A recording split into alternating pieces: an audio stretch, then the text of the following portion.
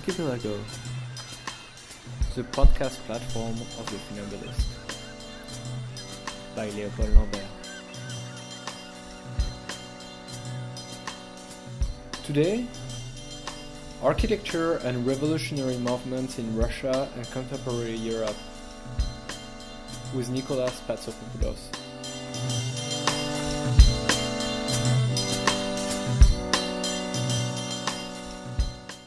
Hello everyone, today my guest is NIKOLAOS PATSOPOULOS. He's an architect in New York and a Greek political activist. Hello NIKOLAOS. Hi. Hi. So today we're going to talk about how architecture usually historically evolves with important political shifts in history, but also more recently with the current European situation. How did architecture plays a role in this, and how does it evolve in its very essence? But maybe to start with, could you start with this topic? NIKOLAOS, could you tell us a little bit what's your relationship to this topic, and how did you come about with this research? So the way that I think we should try to deal with this topic is pretty much talking about the historical side of it, and the way that I think these things get signified today is that it's the same way that the Soviet Union was completely transformed in the beginning of the 1920s, is to my eyes the same force of transformations that are happening today in Europe. I think the way to see it is the way that, as in Soviet Russia in the beginning of the 1920s, a whole society got completely transformed, and its architecture with it, talking about the utopian socialist architecture of the beginning of the 1920s, just before the Great Terror. The same way today, I think architecture has a big role to play in the social transformations that are happening in Europe and we're witnessing today. Specifically, we're going to talk about Greece, since this is my home country, and right now it seems to be in the forefront of radicalization, not only in society, but it's also into social structure and the way that people are pretty much foreseeing their future. So starting with the historical essence of all this, about 10 years ago, I started pretty big research into utopian socialist architecture. And somebody has to be very clear to explain that utopian socialist architecture has nothing to do with Soviet realism. That's a whole genre of architecture and architecture thinkers that comes from the 1920s until the 1930s, roughly until 1935. And it's a new generation of thinkers that starts from the OSA, the architectural pretty much schools in the Soviet Union that were created to create a new type of Soviet architecture and create a socialist city.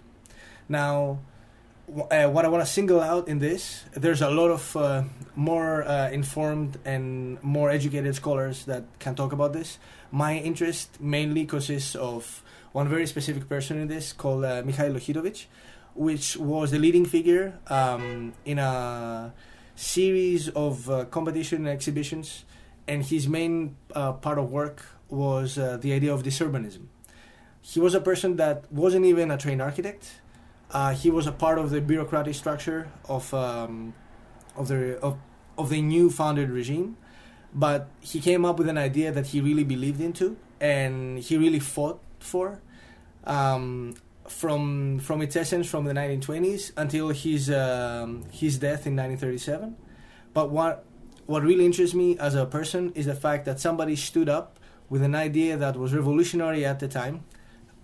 To my eyes, it's still revolutionary today, and pretty much confronted a whole structure, a whole society that was in transformation mode even at that point, went completely against it, and lost his life in the proceedings, but really fought for this ideal. And I think that ideal in our work is something that us as architects are really missing today, since we're only regarding architecture, the majority of us, as just a profession, when it really should be more of a social transformer.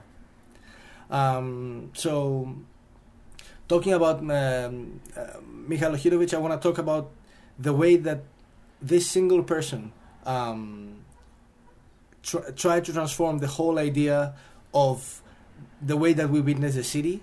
And the idea of this urbanism was that pretty much since we were moving in a new stage in human settlements, we would no longer need the cities. The cities would be dispersed.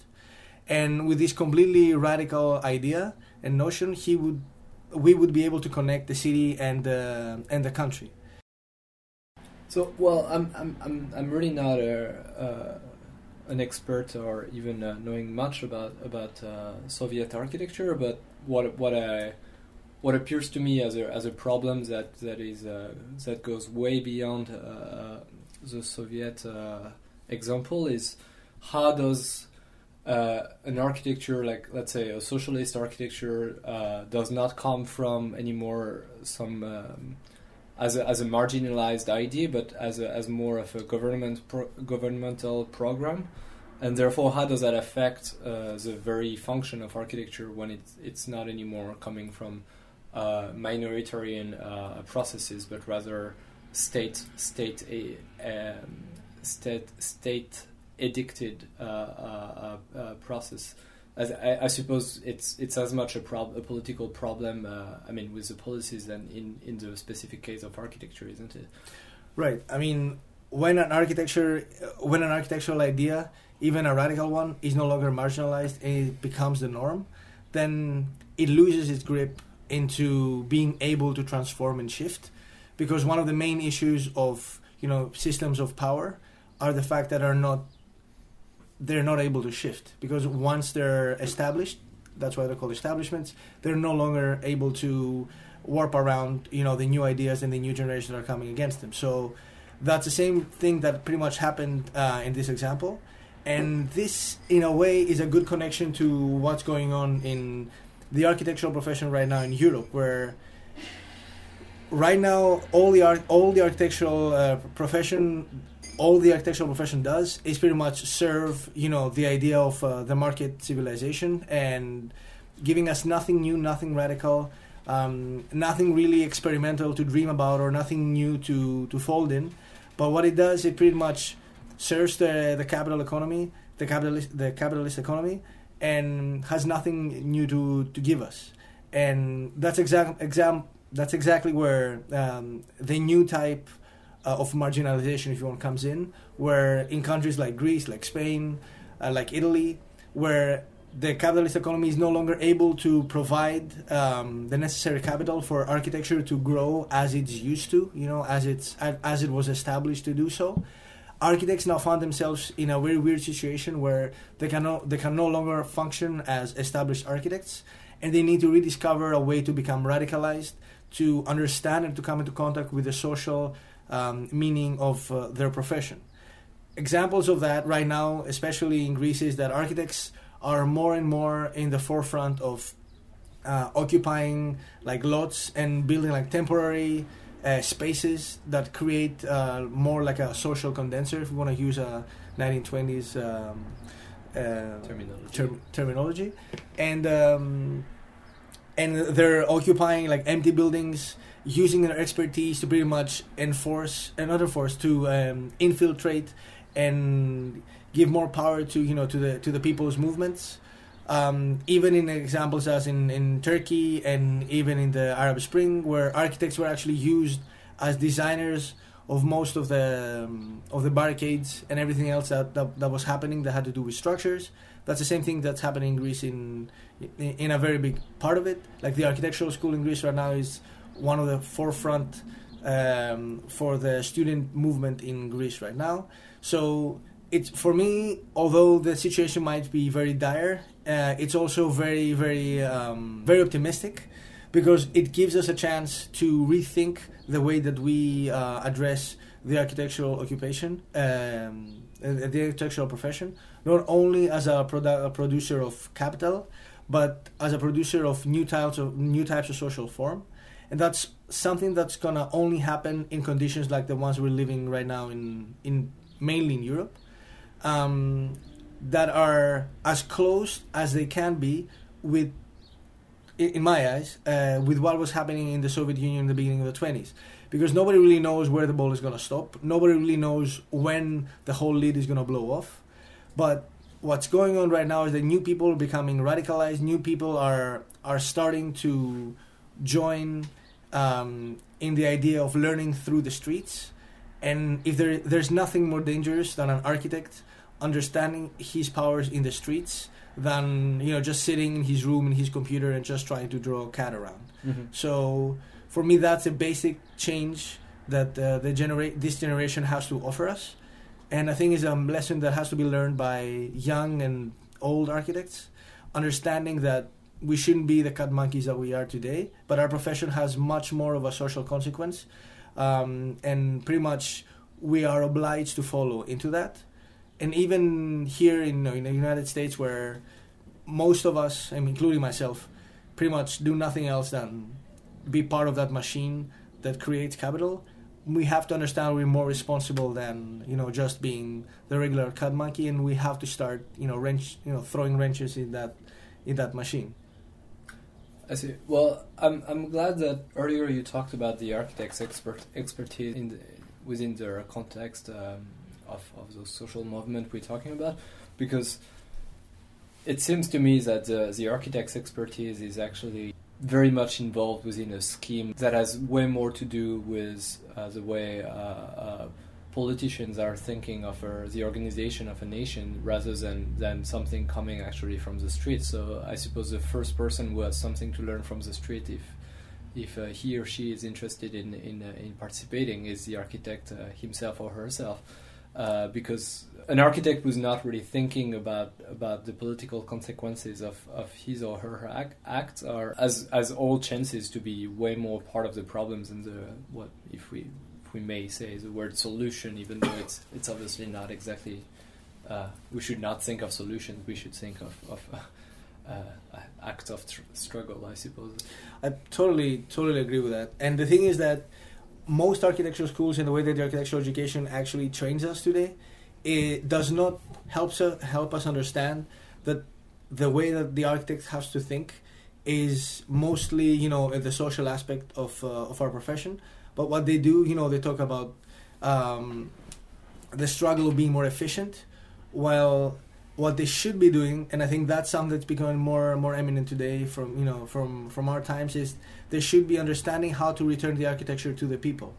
It's not about mansions anymore. It's about the way that we deal with architecture as an establishment, architecture as a way of creating capital. And right now, according to my eyes and what I'm witnessing, and what I'm seeing in most of South Europe, is that architects have a lot to learn by taking the streets, and have a lot more to learn by being integral part of these social transformations that are happening in these societies. So an architect has to redefine his relationship not only with the built environment, but with the people around him and with the society around his built environment. And that's something very important that an architecture school not only doesn't teach you today, but it will actually try to convince you that it's completely irrelevant for the most part. Mm-hmm. And so if we accept the predicate that an architect has more to unlearn than to teach, where is this expertise that could be used within her social struggle? I think the clue here is the word unlearn, and I probably want to pretty much stick in the idea of Ivan Illich, who was talking about the deschooling of society. And I think that the architect, as a person in charge, if you want, of the built environment, wants to be part of the social transformation of the public space, of the way that even the private space gets diffused into the public space. It needs to be the person that understands and in a way relinquishes what's happening today, where the private space completely overhauls the public space. So we need to be the ones that are in the forefront of this disillusion, mm-hmm. And the same way that Ivan Illich had thought about, the destruction of schools as the beginning of the schooling of society, and that was the only way that society actually could start to become efficient. The same way, the disillusion of the way that we're building our built structures today is the first step for us to redefine our profession. So, in a few words, we need to stop thinking architecture as we need to stop thinking as the architect as the god of the built environment, and we need to start regarding him as a piece of the social structure that's going to redefine the built environment. So it's only a piece of the machine. It's not the main instigator, if you want. Mm-hmm. Which, well, what you're saying makes me wonder if there could be an architecture of unschooling or deschooling, because when we say the schools, that's kind of one of the main typology of architecture as we think. So what would be the architecture of the deschool? Is it even possible, or is architecture always... I think it's a very good point. The architecture of deschooling is the architect that takes you to the streets. Is the architect that doesn't waste time, to learning how to work around a software, but takes time to work around a city public space, that fights for that public space against an establishment, and really regards himself as an architect. In a way, every single person that takes over a public plaza, a public space, even a private space, is in his own right an architect, because he's recreating the built environment around him. So the same way that there are examples in Greece that I can talk of, that people have taken over like whole theaters and redefined them, like whole public plazas, and redefined them, given them to the people. So those people are, in their own regards, the real architects. Those are the architects, not the people that are drawing furniture and fucking doors and windows. But every single person is an architect. Every single person that takes you to the street is an architect.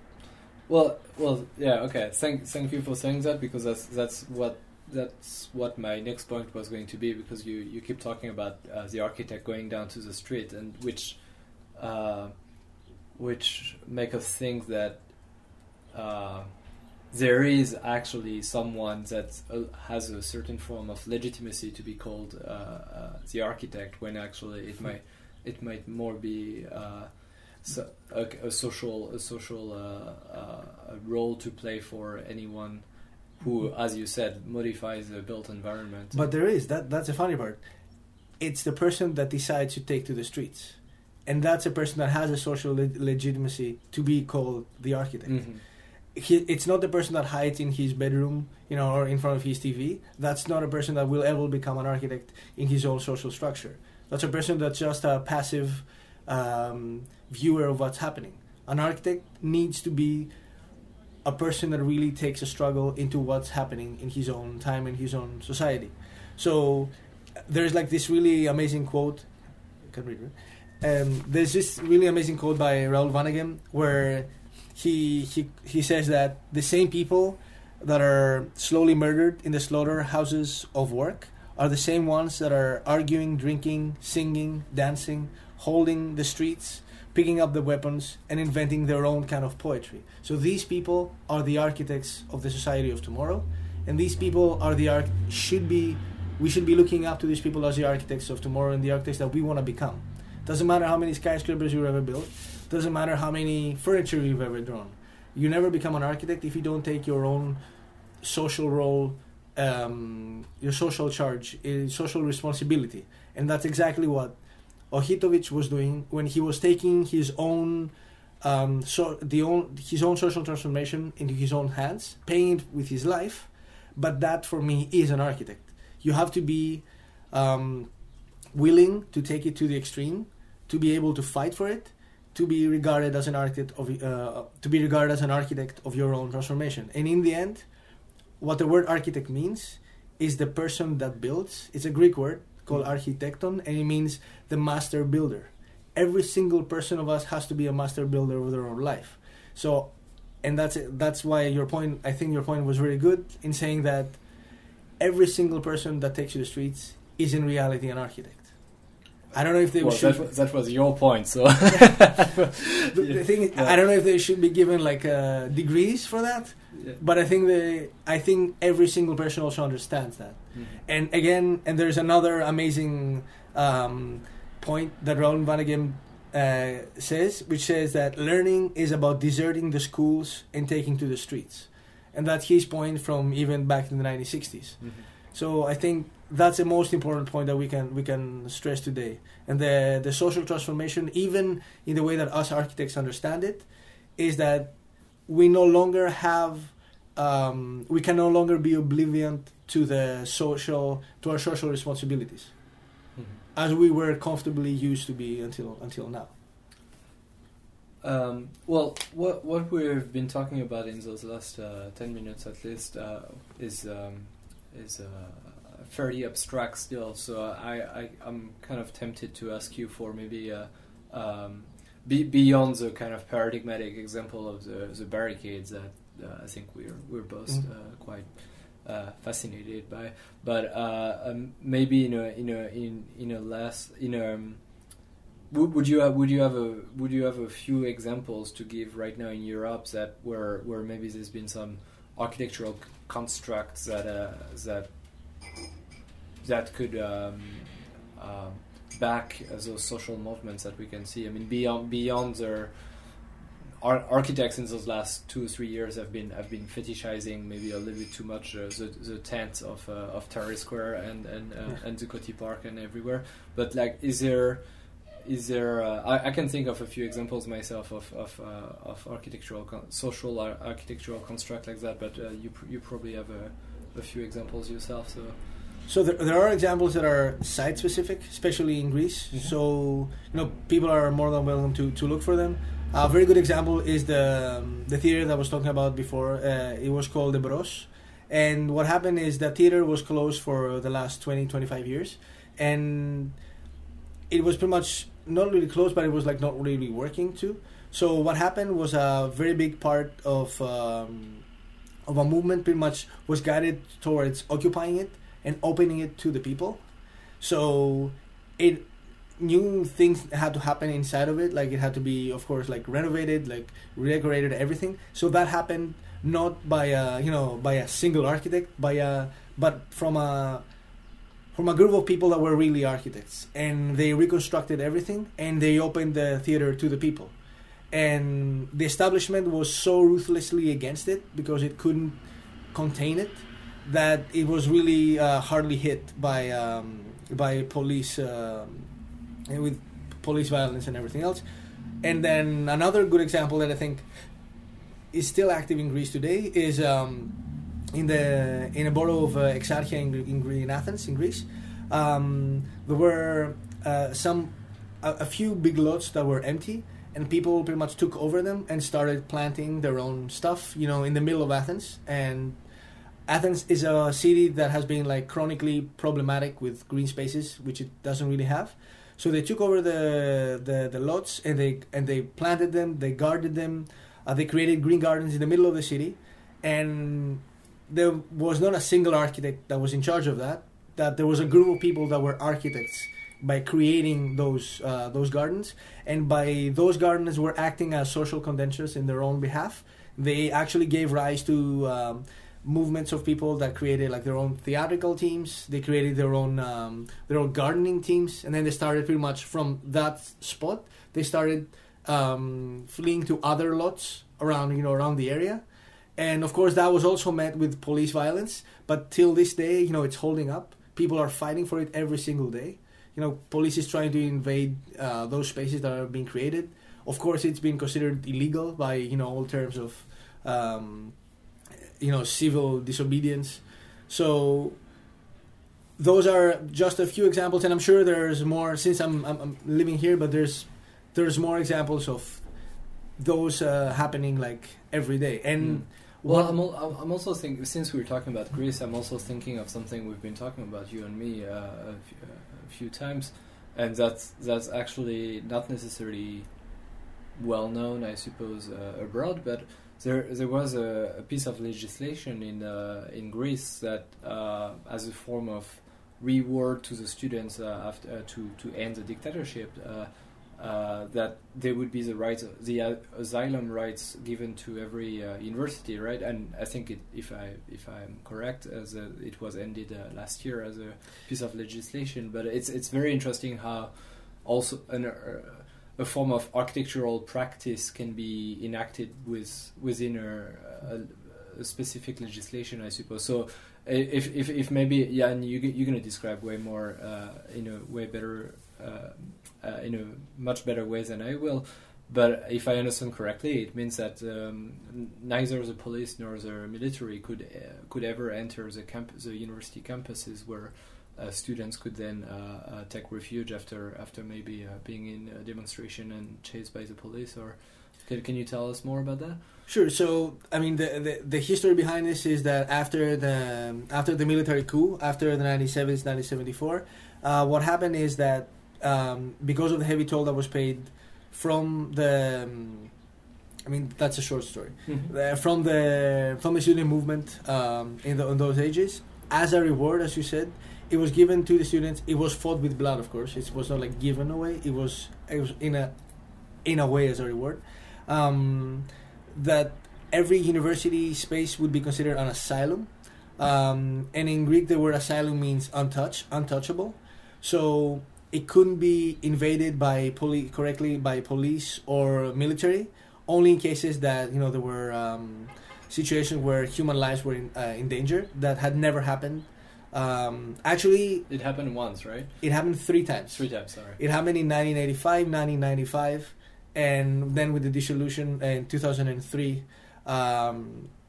in the big riots in Thessaloniki. So it was always the same way that had happened. It wasn't when a human really life was in danger, but when the establishment was in danger. When there was like thousands of people taken to the streets, that's when the establishment was very afraid of the asylum and then all the forces that were creating inside of it. So they were looking for a way to go against it. And you're right, the asylum was actually voted, like it was voted against, it was dissoluted in 2 years ago. Yeah. I mean, students still do not accept it. There's a lot of fighting going on still. But in reality, that was, if you want, an architectural paradigm that was taken away from the people. And in the end, that actually brings us to another point that I would really wanna make. The asylum is a very good example for something that could never have happened the previous years. There was hundreds of thousands of people, that mainly students, that took to the streets when like their civil rights, their civil liberties were taken away. And that the previous years before the crisis, before 2009, were going on like slowly but steadily. People were still losing their civil rights and civil liberties, but that was happening in a slow rate. So after the crisis hit, and Greece was decidedly like a foreground of the social transformation that would happen in Europe and will continue to happen even in the West in the next few years. All these rates were pretty much extenuated, and the civil liberties went out of the window. And the example that I like to give is, it's like the frog in the crockpot, where what was happening before 2009 was the fact that we were like frogs in a crockpot, where the temperature was rising slowly but steadily. So because our society was fighting, but it was also kind of sleeping in the same way. It was sleeping on a very comfortable sleep of, we had everything, nothing was problematic. Everybody had money. Since that was the great issue of the time. And suddenly after 2009, the temperature has risen very dramatically. So the frogs are starting to feel very discontent with the situation, and they're starting to jump around. And I think that is what we're witnessing in Greece today. I don't really think that we have reached a point, unfortunately, yet where this could be, part of our whole revolution. I don't think, unfortunately, because the powers of Europe and the powers of the market are really holding the people down in every way possible. But I'm really hoping that this will give like the Occupy movement. Many people have said that the Occupy movement failed, that it didn't work. but I don't really consider this. I consider that it gave rise to, and it will give rise to a whole generation of new thinking, and that's going to give rise to its own contemplations, and that in the end is going to give rise to, you know, maybe what we call a revolution to the people. So it's the same way that I read the situation in Greece today very optimistically, since up until 2009 it was almost like you had to be part of the non-parliamentarily left in order to be able to go to hit to the streets. You know, you would consider like an outcast, a marginal part of society. But now, right now, this thing has completely turned around, where in reality, if you don't go to the streets, you're actually considered a marginal part of society. So fighting and being in the streets is actually considered the new norm, which in my eyes and in what we were discussing before, that is the best school for society, to hit the streets and understand what's going on in the streets. I see. Well, there's something I'd like to address here, because I'm listening to you, and I feel that the way we talk about this is still in a sort of 19th century understanding of class struggle, and and as defined by Marx and Engels and other people. But when we were talking about asylum, it also made me think of other places of asylum that we've been seeing, with whether with illegal immigrants in California, for example, or the sans-papiers in France. And I'm thinking that somehow so far we haven't talked really about how this struggling population really very much integrates as well a part of population that was not really part of the 19th century scheme in this more globalized society. So how does it come along with architecture, do you think? I mean, I think it's not so much a question of architecture. I mean, obviously, you know, the architectural answer to that was the idea of the Fortress Europe. I mean, the idea of the formation of the Frontex units. Frontex units are parts of combination units from armies around Europe that are pretty much have established themselves in the Greek frontiers and are hunting down, like literally hunting down illegal immigrants. Mm-hmm. There's no illegal immigrants that are trying to come into European territory. And as we saw in Italy, in Lampedusa, you know, pretty much they have no problems sinking the boats that the people are struggling to come with. So Fortress Europe can obviously be, you know, is obviously the architectural example of that. And like a year ago, it was announced that there's gonna be a new wall, like the wall that we have in the Mexican-American borders, that's gonna be established in the area of Evros in Greece, in an effort to pretty much even more accentuate the idea of the European fortress. But for me, it's not so much an example of architecture. That's a more of a social political issue, where I think it's very much known, unfortunately, the situation in Greece right now with immigration, because Greece is suffering from another disease, which is called what we call the neo-Nazi disease, where a great percentage of people in Greece, unfortunately, that percentage reaching somewhere between 8 and 10% of the people that can vote, voting for literally a neo-Nazi party that doesn't have any other agenda than throwing out the immigrants in a very abrupt and very set up moment of the system, to try to illusion the people into different channels of the problem. They're pretty much, and if you look at like modern like Greek media, 99%, especially like maybe even a year ago, even 6 months ago, the whole problem that the country was facing was the immigrants. Like that was the only problem that was wrong with what was going on in Greece. Not the Troika, not the IMF. The only problem was the immigrants. Everybody else was doing their job, and the immigrants were continuously polluting our country. So it's not. I mean, as much as I want to find, you know, an architectural example, and there are many. For example, they're creating continuously what they're calling immigration detention centers all over Greece. which are which are centers that people are stacked like animals into containers, and there is no legal rights for these people, and the only right they have is to stay there until they are deported back to their country. And we are talking about a complete abandonment of the idea of like democratic European society, where every person was regarded as an equal human being, because that's already left out the building. And people, even in some parts of the left wing Greece, are forced to it's actually a very, very weird subject, but there's a lot of people that are that weren't with that type of solutions, like the detention immigration centers, but because of all the propaganda that's going on, the society is slowly starting to accept it. And bringing us back to the to our previous point, we are becoming, along with the mass media, the architects of a new type of social transformation, even in that regard, where creating immigrant detention centers, which would have been unthinkable of. Like 10 years ago, we would never think about something like that, and we're now okay with it suddenly. So suddenly that's very okay with, and every immigrant should be out of the country, which is unheard of. Well, a quote comes to mind, which is from Chris Marker's Le Joli Mai.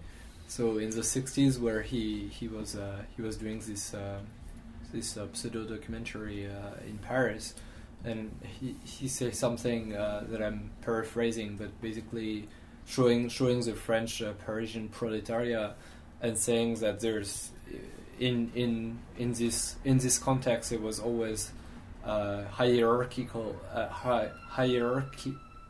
Well, in the hierarchy there was always someone below the French proletariat, as it would be the colonized proletariat, and I think we're still very much within this way of thinking as well. So I mean, what you're saying, I think, makes a lot of sense in how architecture is actually quite often an accomplice to the establishment of Fortress Europe. But I mean, within the name Fortress Europe, we have a very architecturally defined word,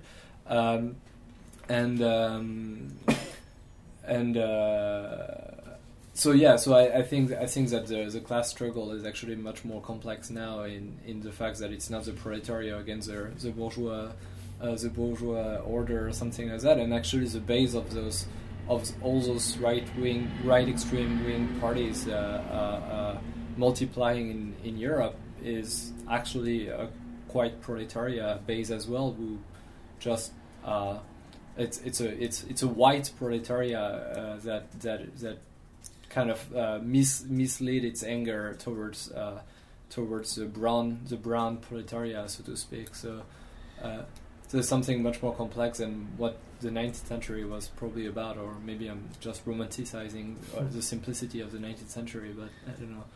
In essence, I don't actually think that you're romanticizing. In essence, things are simple as that. We just refuse to see, the simple truth that our societies, in a way, have not really progressed with the, how they were in the 19th century.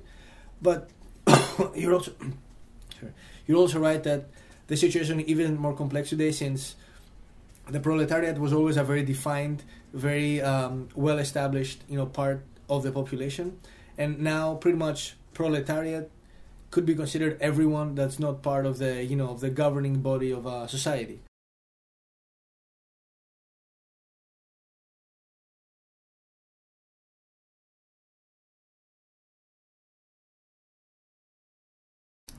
So even though you think you are part of the middle class, you're still part of the machine. You're still part of the gears that move this machine. And in the end, all this machine will move against you. Everyone is disposable. Everyone doesn't have a guaranteed future, as was happening in the 19th century. So in reality, we haven't really gone forward. We have actually come backwards. And the way that the architects, quote unquote architects of our future, our governing bodies, and the market economy is having it right now, is actually turning us even back to the Middle Ages of our social structure. So in the end, for me, is all about people. And just to bring it full circle back to the socialist utopians, it's about people finding the power in them, and maybe even people like, Ohirovich showing up, and people like him showing up and standing up for ideals that we're thinking that we have long lost today, and pretty much a society as a whole rising up and understanding its role as an architect, quote unquote, and with all the responsibilities that come out of that, and which there's a really beautiful quote in Greek where it says, being in Greek is a very important thing to be called a citizen, not a Greek citizen, but a citizen, because a citizen in ancient Greece was a person that had to be taking part in the commons, what we call the commons. And today a citizen is only the person that shows up once every 4 years to vote. Mm-hmm. So the difference between being an active part of a whole and the difference between getting out of your couch and going to vote once every 4 years is a difference between a society full with architects, for a bright new future, and a society that's being driven into the ground by architects that are part of the market economy. And that is the struggle that I understand that we're having today in Europe, where we were okay with having the back seat, and now that we see, that the light in the end of the tunnel is another train coming, we are actually suddenly realizing that we have to do something about it. But in the same way, unfortunately, I'm not 100% sure if, our structures and our schooling, right, is capable for us to bring us in a position to govern our lives right away. For instance, what I'm saying is that things are going to get much worse before they get much better. I really think that, like the Occupy movement showed us, that there are a lot of things that we need to learn, and there's a lot of things that we need to experiment on before we're able to, to charge against this bright new future that we're all dreaming about. But the optimistic part of that is that every moment we spend on the street, it's a moment that we learn and a moment that we can use in order to use it, to create that new social transformation that we're dreaming about. Well, I like finishing with the notion of learning and in balance with the notion of unlearning that we've been talking about as well, because the last podcast was also talking a lot about Occupy Wall Street with Pamela Brown, and she was talking about how Occupy Wall Street also failed in not reproducing the mechanisms of white supremacy within it. So I think we also finished the conversation saying that we really need to learn from our mistakes for this kind of things. But thank you very much, Nicolas, to have even managed to synthesize and conclude this conversation. And I hope that non-architects, potentially architects, will have enjoyed the conversation. Thank you, Nicolas. Thank you very much.